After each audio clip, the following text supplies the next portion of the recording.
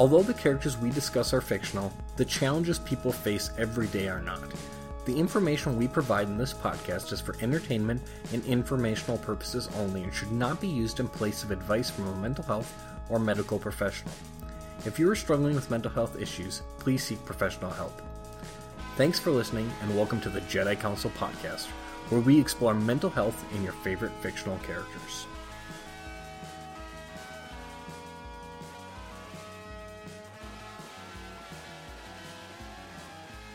Welcome to the next episode of Jedi Counsel. This is Brandon Saxton. And Katie Gordon. How are you doing today, Katie? I'm good. How are you? I'm terrible, and let me tell you why. Oh, no. I heard, or rather read, this is kind of a weird thing about about technology, is I often say I heard something, but what I almost always mean is I read it.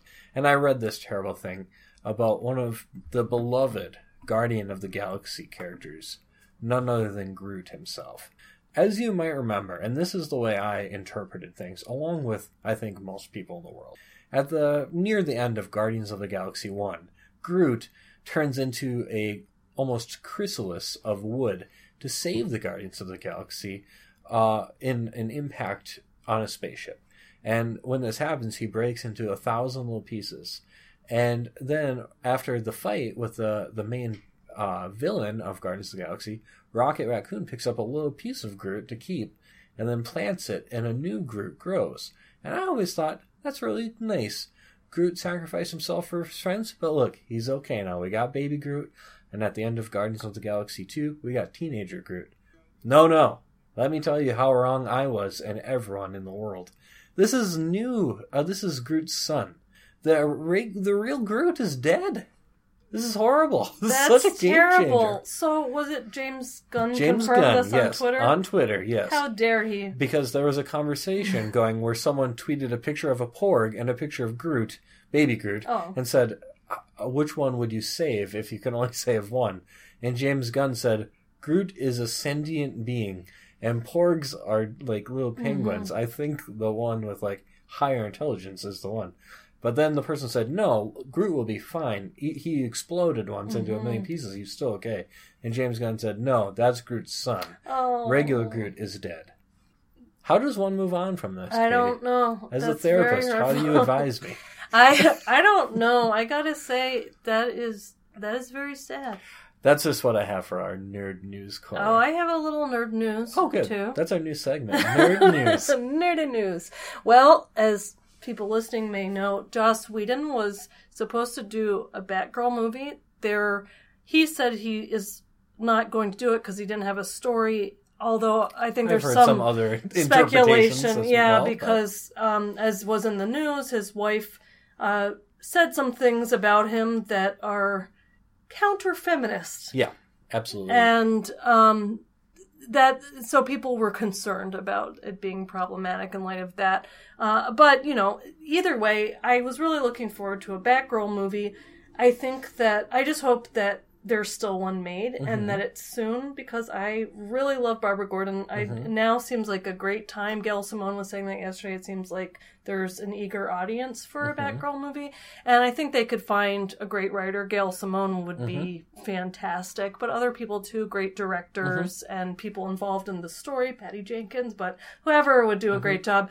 And not whoever, but there are multiple talented, amazing people who would do a great job. And so I just hope we get to see a good Batgirl movie and that it's not dropped along with that particular thing. So that's my nerd news.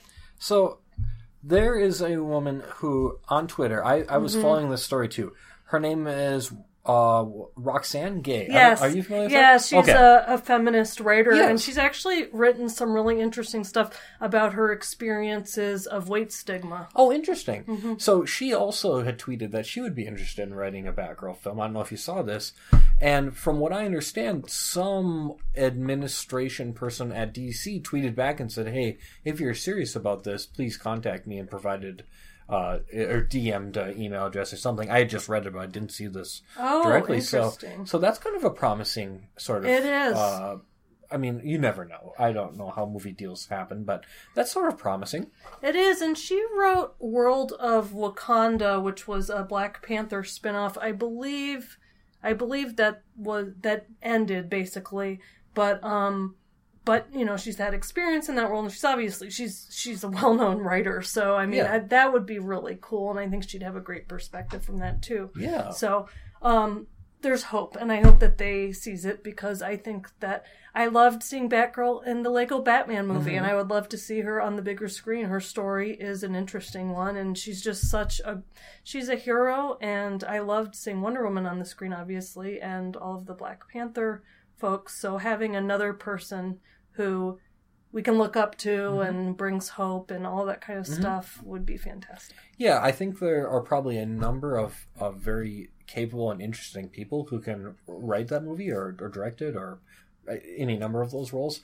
But my one request for DC, and I know they're listening, is DC, it's time to give Gail Simone some credit in the credits. Oh, you have to. It's been... Did she get credit in one movie? I'm not sure if she actually did. I don't think she's... You mean ones... Well, she... In Deadpool, I think that's what I thought it was too. She got an acknowledgement in Deadpool, which was not DC. Sorry. Right? Yes.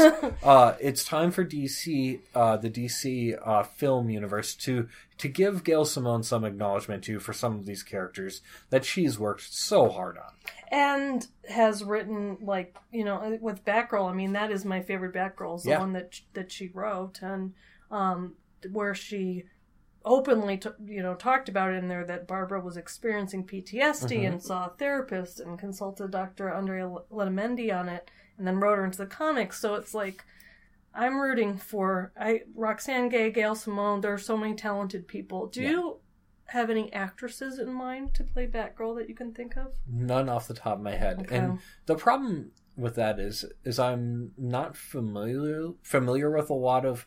I recognize people mostly by their faces when I see them in movies. I don't know many names, so I'm the wrong person to ask about a lot of those sort of questions. I feel like I had someone specific in mind, but then couldn't remember who it was. One of them, I thought, I don't know. I don't want to get too fixated on just them having red hair, because someone can dye their hair. That's not really a hard thing to do at all. And also, they don't have to stick to certain visual representations that are in there. But Emma Stone is one person who came to mind. I saw her in a movie fairly recently and thought she was really good. Amy Adams, even though that's a little weird because she's Lois Lane. It's true, she is in the universe already. But that's another person that came to mind. I mean, I also guess somewhat it depends on what point of time the story is, although an origin story would be... Very cool. That would be great. I suppose it would also depend a little bit, too, on which Batgirl they end up going with. So Barbara Gordon, of course, is the classic, I think. But you've also got Cassandra Cain, Stephanie Brown. So there's other renditions of the character, too. That's true. I'm voting for Barbara Gordon, even though I know that everyone has their kind of favorite version, or whoever is Batgirl. But I like Barbara Gordon. It's not just because her last name is the same. Of course not. Other nerdy news. If you haven't checked out our Rick and Morty podcast, feel free to check that out. We've got 2 episodes out now. Basically, we're just going through a couple episodes at a time, talking about the episodes and trying to talk about any relevant psychological information or themes that might be present. Some episodes have a little bit more or less than others, but we're going to go through them all. And we had been going every other week for Rick and Morty and then doing Jedi Counsel on the off weeks. But I think, and this might change again, but for the time being, we're going to try to get back to weekly Jedi Counsel. We miss it. And I never knew how much... Here's the deal. When we're doing the Rick and Morty podcast, I like it. I think it's a lot of fun. But I feel like I'm in handcuffs. I can't talk about any character in the whole universe. I'm stuck in that Rick and Morty. So I need the Jedi Council back in my life and in a weekly schedule. Yeah. So we'll be back weekly with this show. And feel free to send us ideas. We have kind of a list of ideas going ahead, which I'm excited about, but we're also interested in other ideas too. Yeah, absolutely. So that's all I've got for the Nerdy News Corner for this week of our new segment, Nerd News Corner. I don't know. Let's talk about Big Lebowski again. Okay. Felicia Day is the other person I thought of for Batgirl. Yeah. She is right now in the show Wizards. The Magicians. I wish it was called The Wizards, because that's sort of a little bit sillier. The Magicians, let me give you the quick plot of The Magicians, my hot take from seeing episode 1. The Magicians is Harry Potter, But if it was a little bit more after hours, a little more adult, and at a college level, these aren't teenagers. these are adults. But that's my take on it. It's like a wizard college. Okay. Yeah. Well, interesting. Yeah. Well, if Felicia Day's in it, it's worth a watch because I am a fan. But I feel like she would be such a good Barbara Gordon too. Yeah, I don't know. So it's like season 3 right now. Okay. She just jumped in. I don't know if she's going to be like a permanent fixture on the show. So hopefully they can get her out of there, get her back to, not back to back row, but get her to battle soon. Mm-hmm. Yeah. Well, in Felicia Day news, apparently people are bothering her, which is not cool, but that are trolling her, but she did have a nice tweet response that had a picture of a little troll and was just basically like, I see what you're doing and don't. Oh, I missed that. Yeah. What were people trolling her about? I don't know what the deal was because matter, maybe, I don't understand. I mean, well, again, it's the internet, so people are going to troll about any number of things, and that's kind of their thing. At least there are good ways to block people, but I'm just for those who are really deeply wondering what I'm talking about, I'm gonna pull it up. She said, LOL when a flood of trolls attack you all at once with the same talking points over and over, whether bots or toxic board link. So sad they go out of their way just to let me exercise my mute thumb. Bye, trolls. And then she has this wonderful gif of a troll with big pink hair. And good for her, and people should leave her alone. Yeah, absolutely. In my opinion. I think so, too. It's just, I don't know. The internet's weird. It is. What other nerd? You get deep thoughts like that from us. The internet's weird. I'm like, trolls are going to troll. That's my psychological interpretation. You can make a motivational post stuff like that. Another segment of the Jedi Counsel podcast that we haven't returned to in a while is Frasier Watch. Oh, yeah. I'm now in season 11 of Frasier. I'm moving through. Final season. I know, so I'm ready for my reboot here to start over at season 1 pretty soon. It takes me a lot longer to get through Frasier than it does The Office, and just in terms of like watching a new show. But really fun. Last night was the episode where Frasier and his ex-wife are set up on a blind date together, but don't realize it. Very funny. Lilith is great. Yeah. Oh yeah, and it was fantastic. It seemed like it was sort of she doesn't pop up in the series again, I'm guessing, because it was kind of a send-off episode for her. I think so. They were kind of wrapping it up, and it was sort of a nice way that they said goodbye, and Frasier kind of gives her like a really nice look as he's leaving in the elevator. So I figured that was probably the last time that we see her in the series. So even though she has a lot of characteristics that they poke fun at, rightfully so. I mean, it's a comedy show. The actress is very funny, and she plays a great part. And they do have these tender, sweet moments where they're co-parenting or just showing regard for each other, even though they reflect on the reasons that they parted. Yeah. So I think that's part of the sweetness of the show that I like, in addition to, of course, all the clever acting and how funny they are. Oh, yeah, that episode is so funny because there's a couple in the room next to them that are fighting at a hotel, and they sort of bring them in and sit them down and for an impromptu couples counseling session. It's very funny. Yeah, I like so that. Good. And Lilith is more of a behaviorist. Yeah. Much more so than Frasier, so I typically align with her perspectives on therapy approaches a little bit more. Frasier's very psychodynamic in his case conceptualizations. He is. Yeah, so that's a teaser for upcoming Frasier episodes. Yes, absolutely. But for today, Frasier Watch is still going. Nerd News Corner, our news segment, is all done. It's time for Big Lebowski. I think we're going to finish up Big Lebowski for today. So buckle up, folks. Here we go. Let's talk some more Big Lebowski.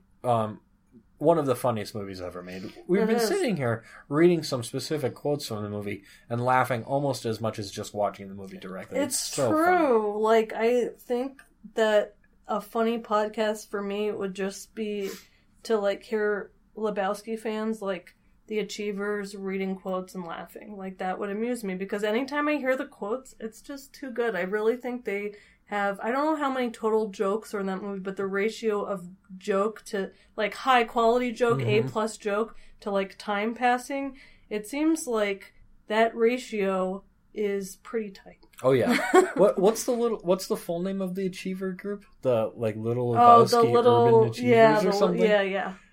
You could make a really fun podcast name playing off of that for sure. Trademark.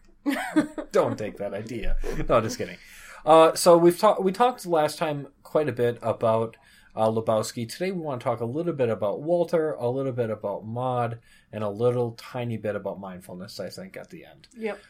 So Walter, pretty well-adjusted character, pretty thoughtful, and even-tempered? Yeah. Very non-reactive. Very non-reactive. Yeah. Inhibited. He's also very mindful. No, just kidding. He's very mindful. So Walter is so interesting because, like, obviously he's the opposite of everything we just said. Yeah. But he's got, like, a couple different streams of psychological things going on. So one is the anger. So we're going to hold on to that for a second.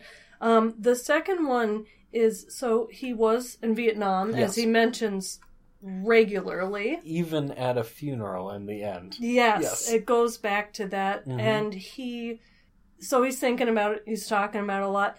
He alludes to, I don't know if he's being expressive or means it, but talks about his buddies lying face down in the mud. So it sounds like he may have been exposed to some trauma. And it's possible that some of his reactive, hypervigilant behavior is associated with PTSD, but there's not really enough information to know that. Right. So I think we talked about, based on the information we know, it seems closer to another disorder, which we'll talk about in a second. But then there's a third thing that's really interesting. He seems to have not moved on from his relationship with his wife. He dog watches for them. While she's on her honeymoon? With a new person. Yeah, exactly. So. He takes the dog bowling. Yeah. Dog's pretty cute. So. Yeah, it's Pomeranian. Yeah. And so it's like you wonder about his assertiveness level because he's like clearly past assertiveness and into aggressiveness in a lot of, but in that way it's like his ex-wife, like Cynthia and Marty Ackerman, are on their honeymoon or on vacation or whatever, and he's watching their dog for them. The dog has papers. Yep. It is an important dog. It's what's really funny for me about the character is he has these explosive moments. Yes. But then all of a sudden he'll just be like back normal. Like, wait, dude, aren't you ready to go bowling? Like, why are you mad? We got to go bowling. Exactly. And that's what, like, the contrast and like moment of moment mood changes for him and how he's interacting with people around him really does. It is very funny. No, you're right. It's a big contrast. So, like, obviously, if he has PTSD, there's nothing funny about that. But we're talking about the Big Lebowski, and there's no other evidence like that he has flashbacks or that he's on nightmares, and we don't see that much of it. I mean, really, the only thing is that sometimes for some people with PTSD, they can have some of the vigilance that he has, hypervigilance, and some can have some anger-related issues, like people with many different disorders. So we don't know if that's what's going on, but you're right. Like, he can kind of rev the dude up, which is hard to do. Yeah. And then all of a sudden he'll just be like, calmer than you are. It's like, what are you talking about? Which does bother the dude even more because he's like, why are you acting like I'm the one getting upset? I wasn't even upset until you told me all this stuff to be upset about. The interesting thing that the dude also pushes him on, I think, because he's trying to point out, like, why are you still doing all this stuff for your ex-wife? And so one of the things he talks about is because, of course, as is repeated in the movie a few times, like, Walter observes the Sabbath and he doesn't want to bowl. He doesn't do a lot of things on the Sabbath. And it sounds like he had converted to Judaism around the time he married his wife. And so the dude is kind of like, you're not Jewish anymore because that's over. And he's like, you don't turn in your library card. And so that he still takes his Jewish identity down to the Sabbath, and I'm not going to drive on Sabbath unless it's an emergency, very seriously. And he does quotes and like all this other kind of stuff. And so it's interesting. And just because we're analyzing something that is extremely silly, I'll say, it's true that if he converted to Judaism, that doesn't mean that he gets divorced and he's no longer Jewish or something like that. But the dude is trying to paint this whole picture that that's the same thing as the dog saying. So anyway, that's Walter. They are an odd pair for a friendship. Very like funny. The bowling is overlapping. That's in interests. Largely, it seems like, That's the main thing. Like I did in the first episode, forgive me for just continually talking about parts that I think are so funny. Oh, no, that's the best. I love when we see the scene where the dude is on the phone with Walter, and Walter's like trying to like get him to come to bowling or whatever. He's like, no, I'm not coming to bowling. And Walter's like, what is there? You don't hear Walter, but he's implying like, are you mad or is there some problem? And it's like, yes, there's a problem. And I think that's one of the maddest we see the dude is when he sort of gets very upset with Walter on the phone. It's very funny. No, it's very good. So maybe the thing that we thought fit, not knowing much information, you don't know a ton, is the disorder called intermittent explosive disorder, and that's mainly characterized by multiple discrete episodes of aggressive impulses that result in assaultive acts or destruction of property, according to the Diagnostic and Statistical Manual of Mental Disorders, which is the book that lists the different classifications for mental health problems. So do you see any evidence that Walter exhibits those symptoms? Yeah, I'm thinking of two discrete episodes that I think would fit, but there might be more, but two for sure. One is what I think is maybe one of the funniest scenes of the whole movie is when they go to see the kid with the homework assignment that's in it's in like a little plastic sheet to keep it safe.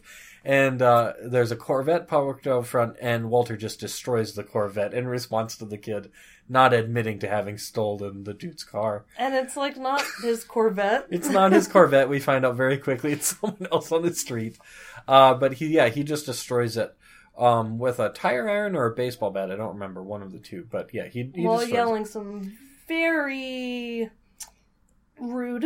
Yeah. Oh yeah. some aggressive statements to accompany his behavior. Yep. And so that's certainly a situation where the aggressive behavior was really not appropriate given the response to the situation, because it was kind of a huge assumption that the Corvette was that kid's at all. Yeah, even if it was, you really shouldn't destroy people's cars. No, right. He was making a lot of leaps in logic there, and I'm glad you pointed out the second kind of part of intermittent explosive disorder is that the aggression's grossly out of proportion to any precipitating psychosocial stressors, and that's important because if someone is acting aggressively because they're being physically attacked or abused or something like that, then that's not considered pathological or disordered. We're talking about like a regular pattern where this person is repeatedly, again, it's not like sometimes, but they're repeatedly doing something that's assaulting people, destroying property, and that it's in a situation where it's completely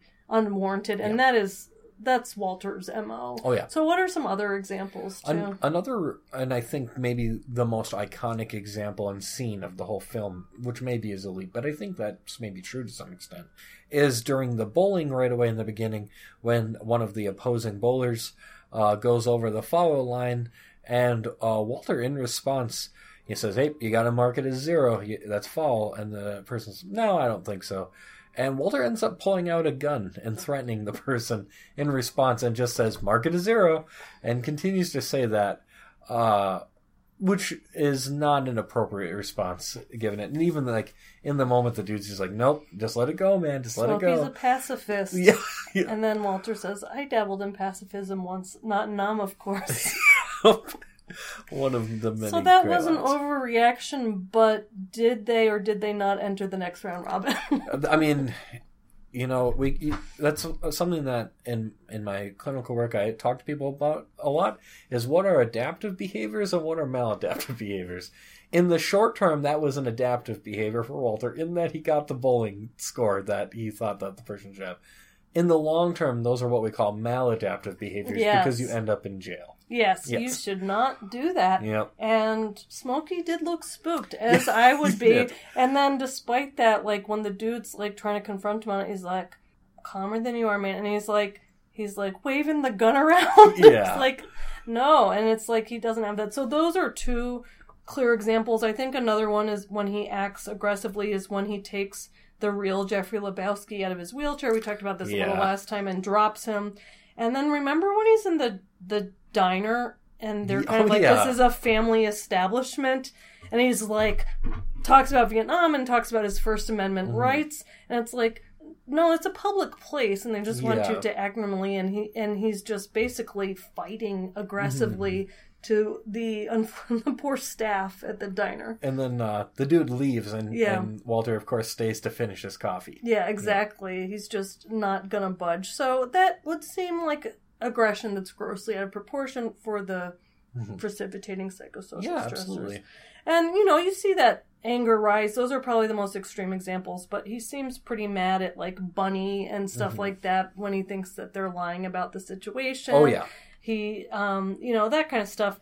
So you're right. It is a weird shifting thing, though, because all of a sudden something will shift and then he's not as upset about it. Right. So anyway, have you treated people for anger problems before? Yeah, not specifically, but when I worked in the domestic violence program, a number of the people in there had anger problems. And then actually one person who I did see, it just slipped my mind, did come in presenting with anger problems, yeah.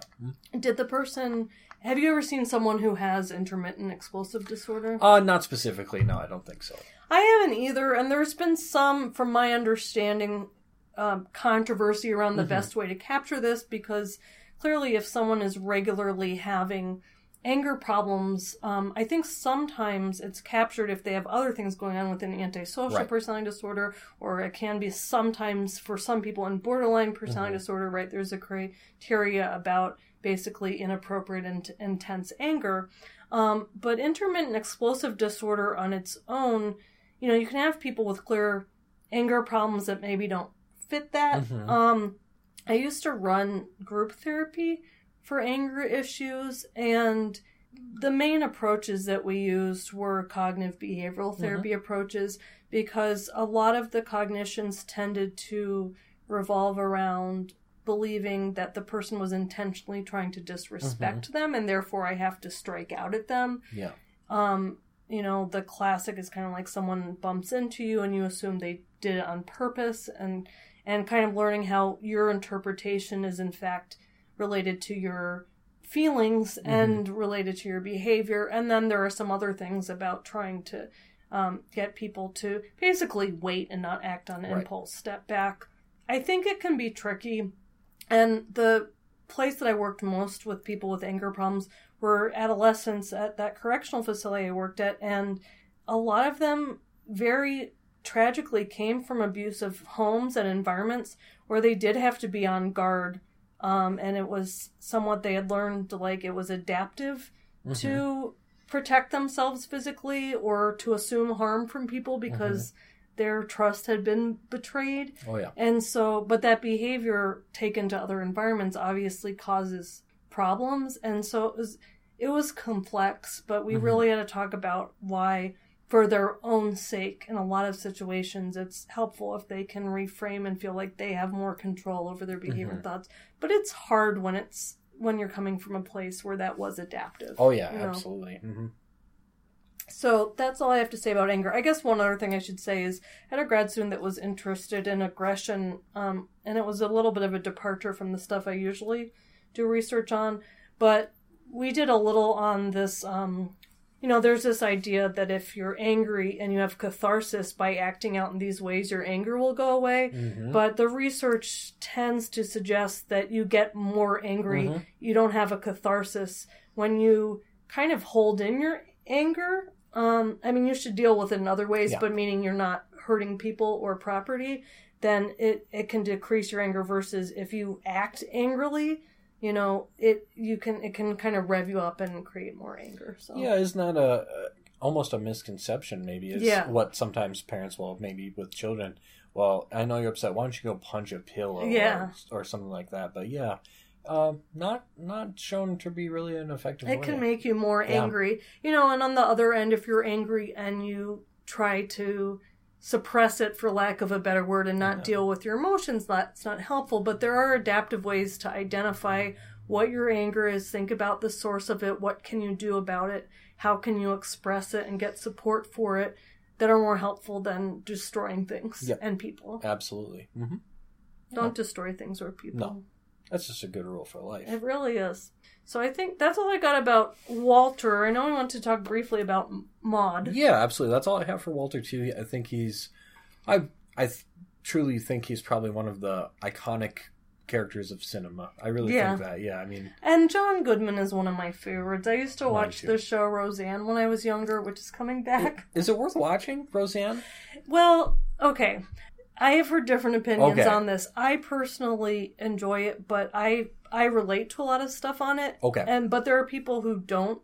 Now, Roseanne as a person, that's a different Yeah, different show. But just, there are people who like and dislike things she does. But in terms of the actual, I'm actually not, I don't know that much about it. So I'm just talking about the fictional show part of it. I enjoy it because it reminded me of a lot of things that I saw when I was growing up, but it's kind of was depicted on TV because she depicted a family to me that was more realistic than a lot of families that were on TV at the time. And I also find it funny and that there are some sweet parts and some difficult parts about it. But I have heard others who find it obnoxious or they don't like it. Okay. So Interesting. those are my thoughts. Okay. If I ever have a chance to see it. I don't think it's on Netflix or Hulu or any of the No, it mainstream was streaming. on Netflix for a while. I wonder if they'll bring it back before the reboot, which I'm interested in watching to see. But that was one I liked a lot. Growing up, it was syndicated or something, so I think it must have been on when I got home from school or something like that. And they do there is also some just cool cultural references in there, which I won't go into unless we do a Roseanne show sometime. But one thing I'll mention is that they have an episode where they play a song from a punk rock band that I really liked called Bikini Kill during the episode, and they kind of break down the lyrics. And since I was a huge fan of that in high school, I was like, oh my gosh, this is best. But anyway, John Goodman is incredible in it. So speaking of John Goodman, this is my John Goodman story. I am just now finally going to watch the Cloverfield series, and of course he's one of the main characters in the second I haven't seen that. Yeah, well then the newest movie came on Netflix, which was kind of weird because they had the trailer during the Super Bowl and then it was released immediately after. Oh. Yeah, which is probably one of the first times something like that's been done. It didn't get great reviews. That's the third Cloverfield. But I come to find out there's this entire Cloververse series of movies. So they're all sort of related, but not immediately sequels or prequels or follow the same story, but they all have to do with the same universe where there are basically aliens who are come to Earth. There's a fourth one coming out that's during World War II where aliens were involved in some supernatural forces. So kind of interesting, but yeah, John Goodman in the second one. I'm going to start watching the first one, I think, tonight. I'll have to check that out because the last thing I saw him in was in Monuments Men, which a lot of people didn't really like. But I thought I'd mention, which in the nerd news maybe we should mention too. I think I said before the last episode that I really thought John Goodman was great in Kevin Smith's Red State thriller film. And as many of our listeners know, we love Kevin Smith, and he suffered a heart attack. And thankfully is okay and in recovery, but that was scary. I can't imagine how scary for his family it was, and I'm just glad that he got the help that he needed. Yeah, so good that he had the sense to say, hey, let's call a doctor. Yes. He said himself if he would have done the second show, he would have died that night. Because it was between two shows, Oh, like gosh. he does his shows so often. I've been watching for him to see if he comes back locally so we could maybe see him again. Yeah. So I don't know. Hang in there, Kevin. Hang in there, Kevin. I know. We need you. You got more to do. Yeah, he said this was a big wake-up call, so he was going to look into maybe switching up dieting stuff. I don't know. Maybe this is my unsolicited Kevin Smith advice. Maybe a little less smoking, too. That might not help the heart all the time. But Yeah. Does he still smoke cigarettes, or does he just smoke marijuana? I don't know. I only know that he smokes something because I can hear it while I'm listening to the shows. Yeah, take care of yourself. His daughter and wife must have been super concerned about it too, and I don't know. But it was interesting how he talked about. I know we're going astray from the main point, but how he's always had this fear of death and dying by heart attack because of how his dad died, and that when he actually thought he was going to die, it wasn't like that. It was more like content with the good life that he had had. I thought that was amazing to read. It was, and I have heard about that from other people who have family members die of a certain thing, especially heart attacks, because they come on so suddenly and out of nowhere that they brace for when that's going to happen. Yeah. And so he's so open about everything that, I'm sure we'll hear more about what's Yeah, going on. He'll probably absolutely. do a stand-up thing on that. Oh, He'll I'm find sure. a way to tell it that's he could talk funny about that and for good. hours. He could. I mean, he could talk about anything. He will. He's amazing. Yeah. He is. So, Red State. yes. I haven't seen it. Well, if you want to watch it, I'd be interested in watching again because it's definitely different than a typical Kevin Smith, but there's still some touches in it that you can tell he's the person behind it. But it's totally like a horror crime. I'd be really interested in watching it because I'm only really familiar with Kevin Smith making me laugh, and this is a real departure from that. It is, and it's not. I mentioned like Tusk, which I liked but creeped me out. Right? Yeah, kind of creepy, weird. The main thing that creeped me out was the walrus suit. There's not a walrus suit in that, so even though it's kind of scary and stuff, like without that helped me for my personal things that make me squeamish. Is John Goodman kind of the main bad villain? No, he's not. I haven't seen it in so long, but he's not a villain and he's not a main person in it. But he is a main person in it, but the big star in it is Michael Parks, who, if I'm remembering correctly, hopefully I'm right, I think this was supposed to be a little bit based off of the Westboro Baptist Church in storyline, and I think Michael Parks is supposed to be the leader of that group. Oh, interesting. In this. Okay. And hopefully that's accurate. That would seem like a weirdly specific thing for me to make up, so. Yes. So, if anyone's still listening, we'll return to the Lebowski soon. Mod. Yeah. Okay, Wikipedia tells me that's true, that I wasn't making that all up, that it did have some connection to that. I mean, it's not like a retelling of the story. It's fiction, but basically that's an inspiration. So anyway, but that's for another episode. Back to Maud. I just briefly want to talk about a couple things because she's a great character, and among many. I mean, she's just they're all so great. But anyway, she mentions a couple things that are worth talking about. She talks about nymphomania or satyriasis in men.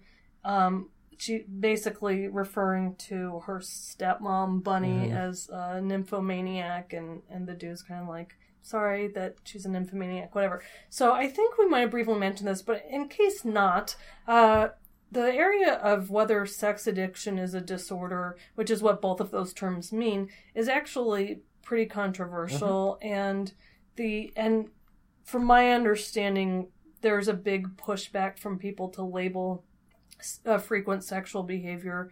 I think I did talk about this last time, so I won't say too much about it. I mix our prepping conversations in our podcast episodes, but anyway, to pathologize someone who wants to frequently have sex, basically, as long as it's consensual and it's not causing distress or harm. So anyway, but those terms have been used in the past, and so that's I thought I'd mention that. And the other thing about Maud is she does talk about her sexuality quite a bit and says that it's a male myth about feminists that we don't enjoy sex. And I just think that I don't have a lot of mental health stuff to say there, but I will say there is some research done that suggests that basically their sexual satisfaction and their distress and impairment about sexual behaviors is related to their beliefs about what's appropriate moral or not. So when you're working with people who are presenting because they're concerned about some issue that's related to sexuality, it's just always important to think about what cultural influences are shaping the way that they're perceiving that behavior. So I thought I would briefly mention that because it was an excuse to talk about Maud, who I find highly amusing. She has a pretty amazing entrance to the film. Literally flies in. She does, and she's like, does the female form make you uncomfortable, Mr. Lebowski? And the dude's like, is that what this is a picture of? Yeah. So I like that, and I like their interactions because I feel like she's often coming from a intellectual academic approach to assuming, like, it's as though she's talking to a scholar who also has very deep opinions, but he doesn't really care that much. He's just kind of, like, having the conversation. So she's like, yes, my work is often perceived this way, and that makes men uncomfortable, and there's this myth about feminists and all this stuff, as though he's sitting there thinking all this stuff, when he's really, like, whatever. And, like, I mean, he's kind of, like, says that that is it Jackie Treehorn treats objects like women. Yeah. So, like, this is a common thing we talked about last time, is, like, he'll pick up these pieces of things and then use them in another context where they don't really fit. Not correctly. No, but that is another classic phrase of he treats objects like women. I just try to imagine what that means. Yeah, I don't know. It's such a wild movie. Absolutely love it. Okay. Objectifying women is not funny. However, the Big Lebowski is. The dude is funny. It is. None of these things on their own are funny. No. The Big Lebowski is funny. Yeah. Yes, we're talking about serious things outside of the Big Lebowski. Yeah, I think so.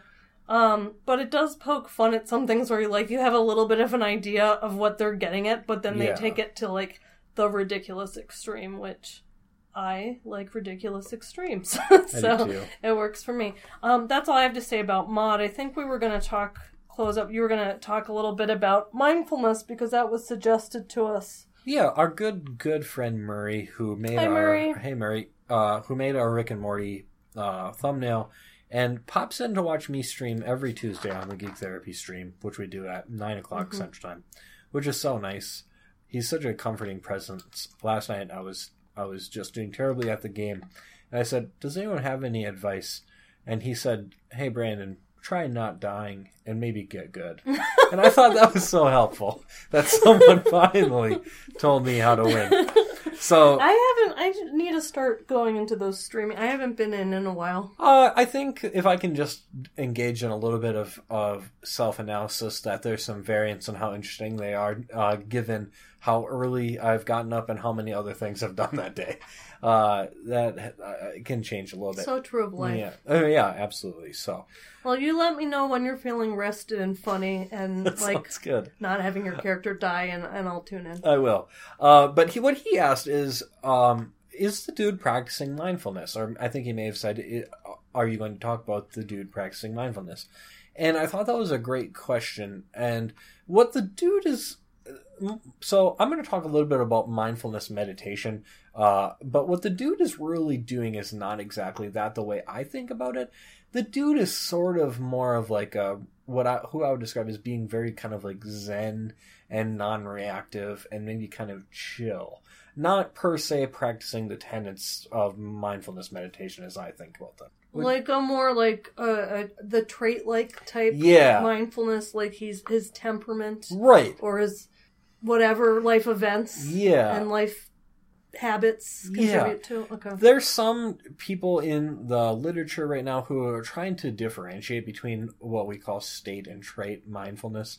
So when we talk about state or trait anything, basically state mindfulness, as an example, would be if I brought people into the lab, for example, and I gave them a mindfulness induction and then had them do some task. And we would say people who have some trait mindfulness or state mindfulness might do something in this way.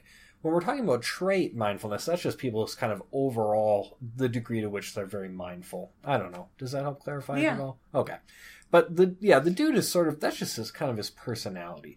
When we're talking about mindfulness meditation, it's kind of this combination of Eastern practices related to meditation and some scientific principles, particularly when we're thinking about the way that people have used it in psychological realms. There are a couple of specific treatments that have been developed around mindfulness. So one is mindfulness-based stress reduction. The other is mindfulness-based cognitive therapy. I won't go into a lot of specific details about both of them, but basically they're both specific disorders that utilize mindfulness as a way to decrease psychopathology symptoms. There are also specific disorders like dialectical behavior therapy. Oh yeah, thank you. No problem. I just don't want to confuse anyone. Yeah, the dialectical behavior therapy, which we've talked about in previous episodes, Marshall Linehan, that uses mindfulness as a component. So the research is kind of mixed, I think, on whether or not the specific interventions that use mindfulness as the primary component, how effective they are. I don't think it's exactly clear yet. But overall, the research is fairly clear that it's a good or helpful skill to know. Yeah, right. The research is kind of messy, I think, because people define mindfulness differently. Yes. They use different measures, and also the outcomes they're looking at vary a lot. Yes. So, like, the way that it's worked in dialectical behavior therapy, the specific context for it is a mindfulness allows you to use some other behavioral skills, but there are others who use mindfulness to increase compassion, and there seems to be, at least in studies of that, the people doing the study and their views tend to influence what you find.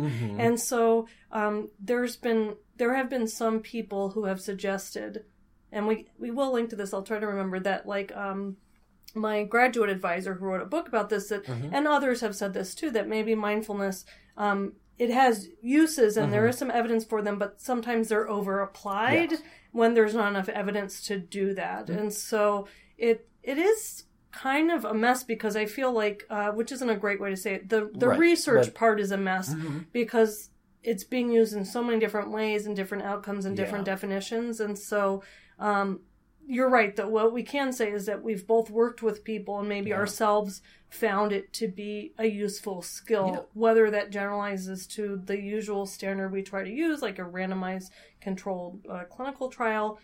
It's harder to say at that point. Yeah, we just don't know yet. Yeah. Speaking of mindfulness, I actually started a new mindfulness app this week. Oh, cool. It's just called Mindful. Pretty cool. It's structured. It's a 21-day program that you get for free. After that, I think they're going to try to sell me on something. But yeah, you start in the morning by doing a guided mindfulness, and kind of basically they have you set some intention for yourself that day. Then every day there's a lesson, and they give some suggestions for how to apply the lesson.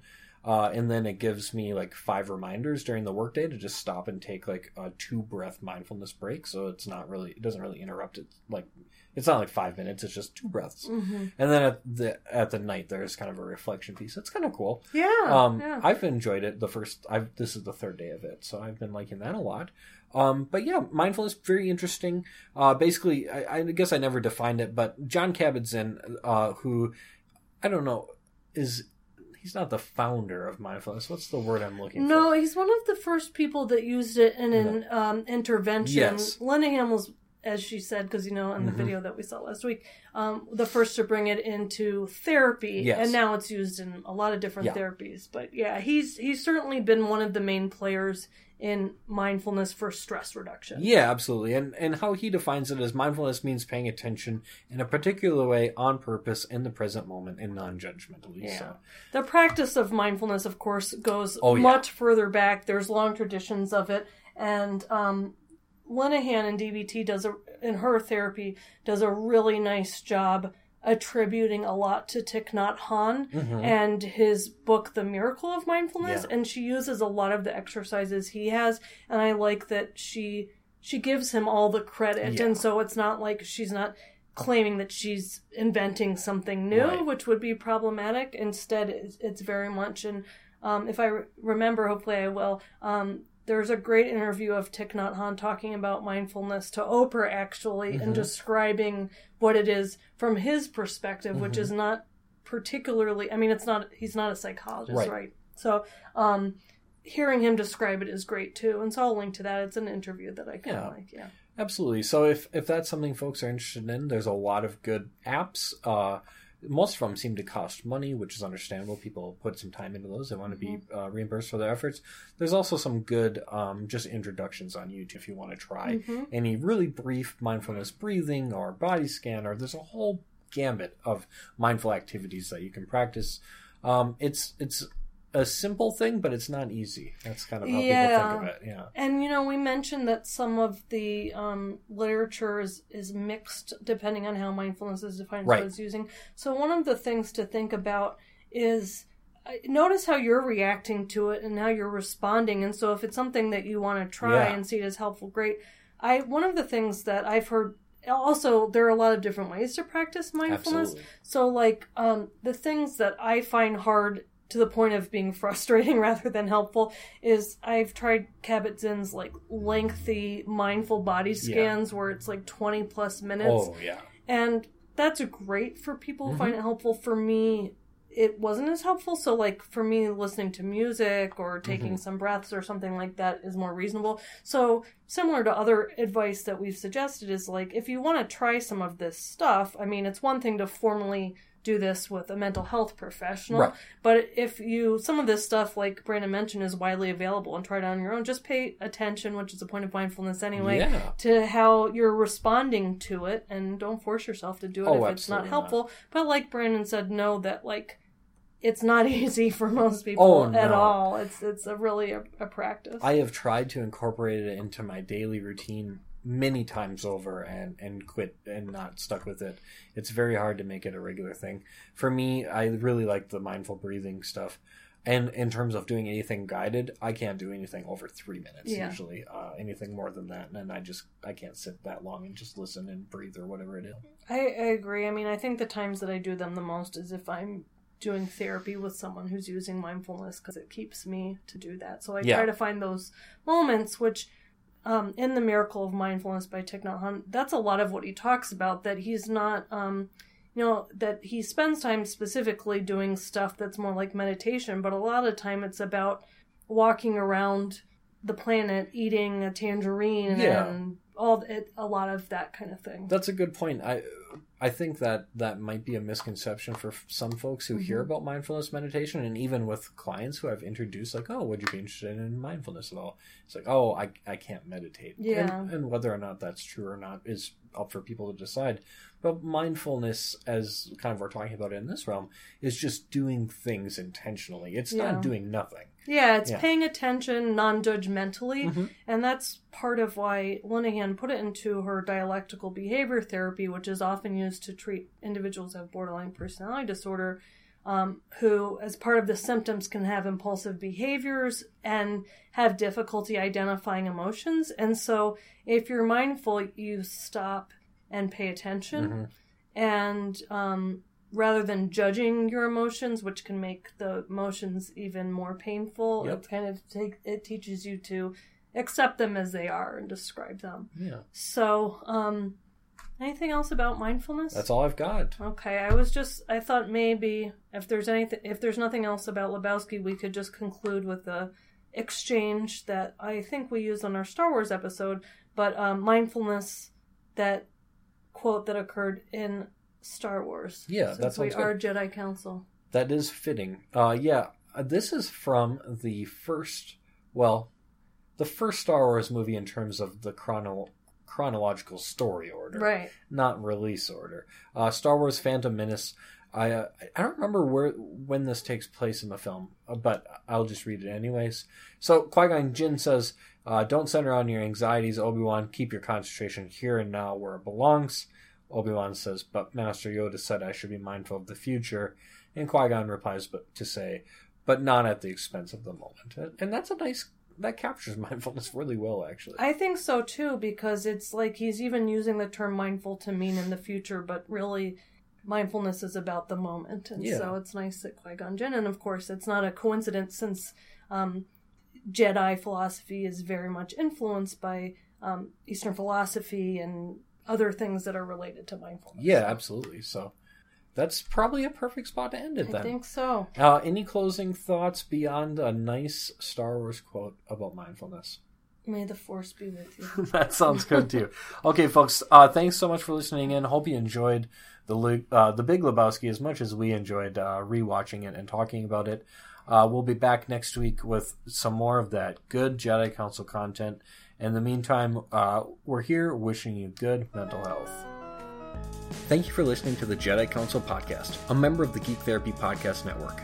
You can find more information about our podcast or blog at www.jedi-council.com. If you would like to support the Jedi Council podcast, please check out our Patreon page at www.patreon.com/JediCouncil. The views expressed on this podcast are our own and do not necessarily reflect the views of our employers. Additionally, this podcast is for entertainment and informational purposes only and should not be used in place of advice from a mental health or medical professional. If you're struggling with mental health issues, please seek professional help.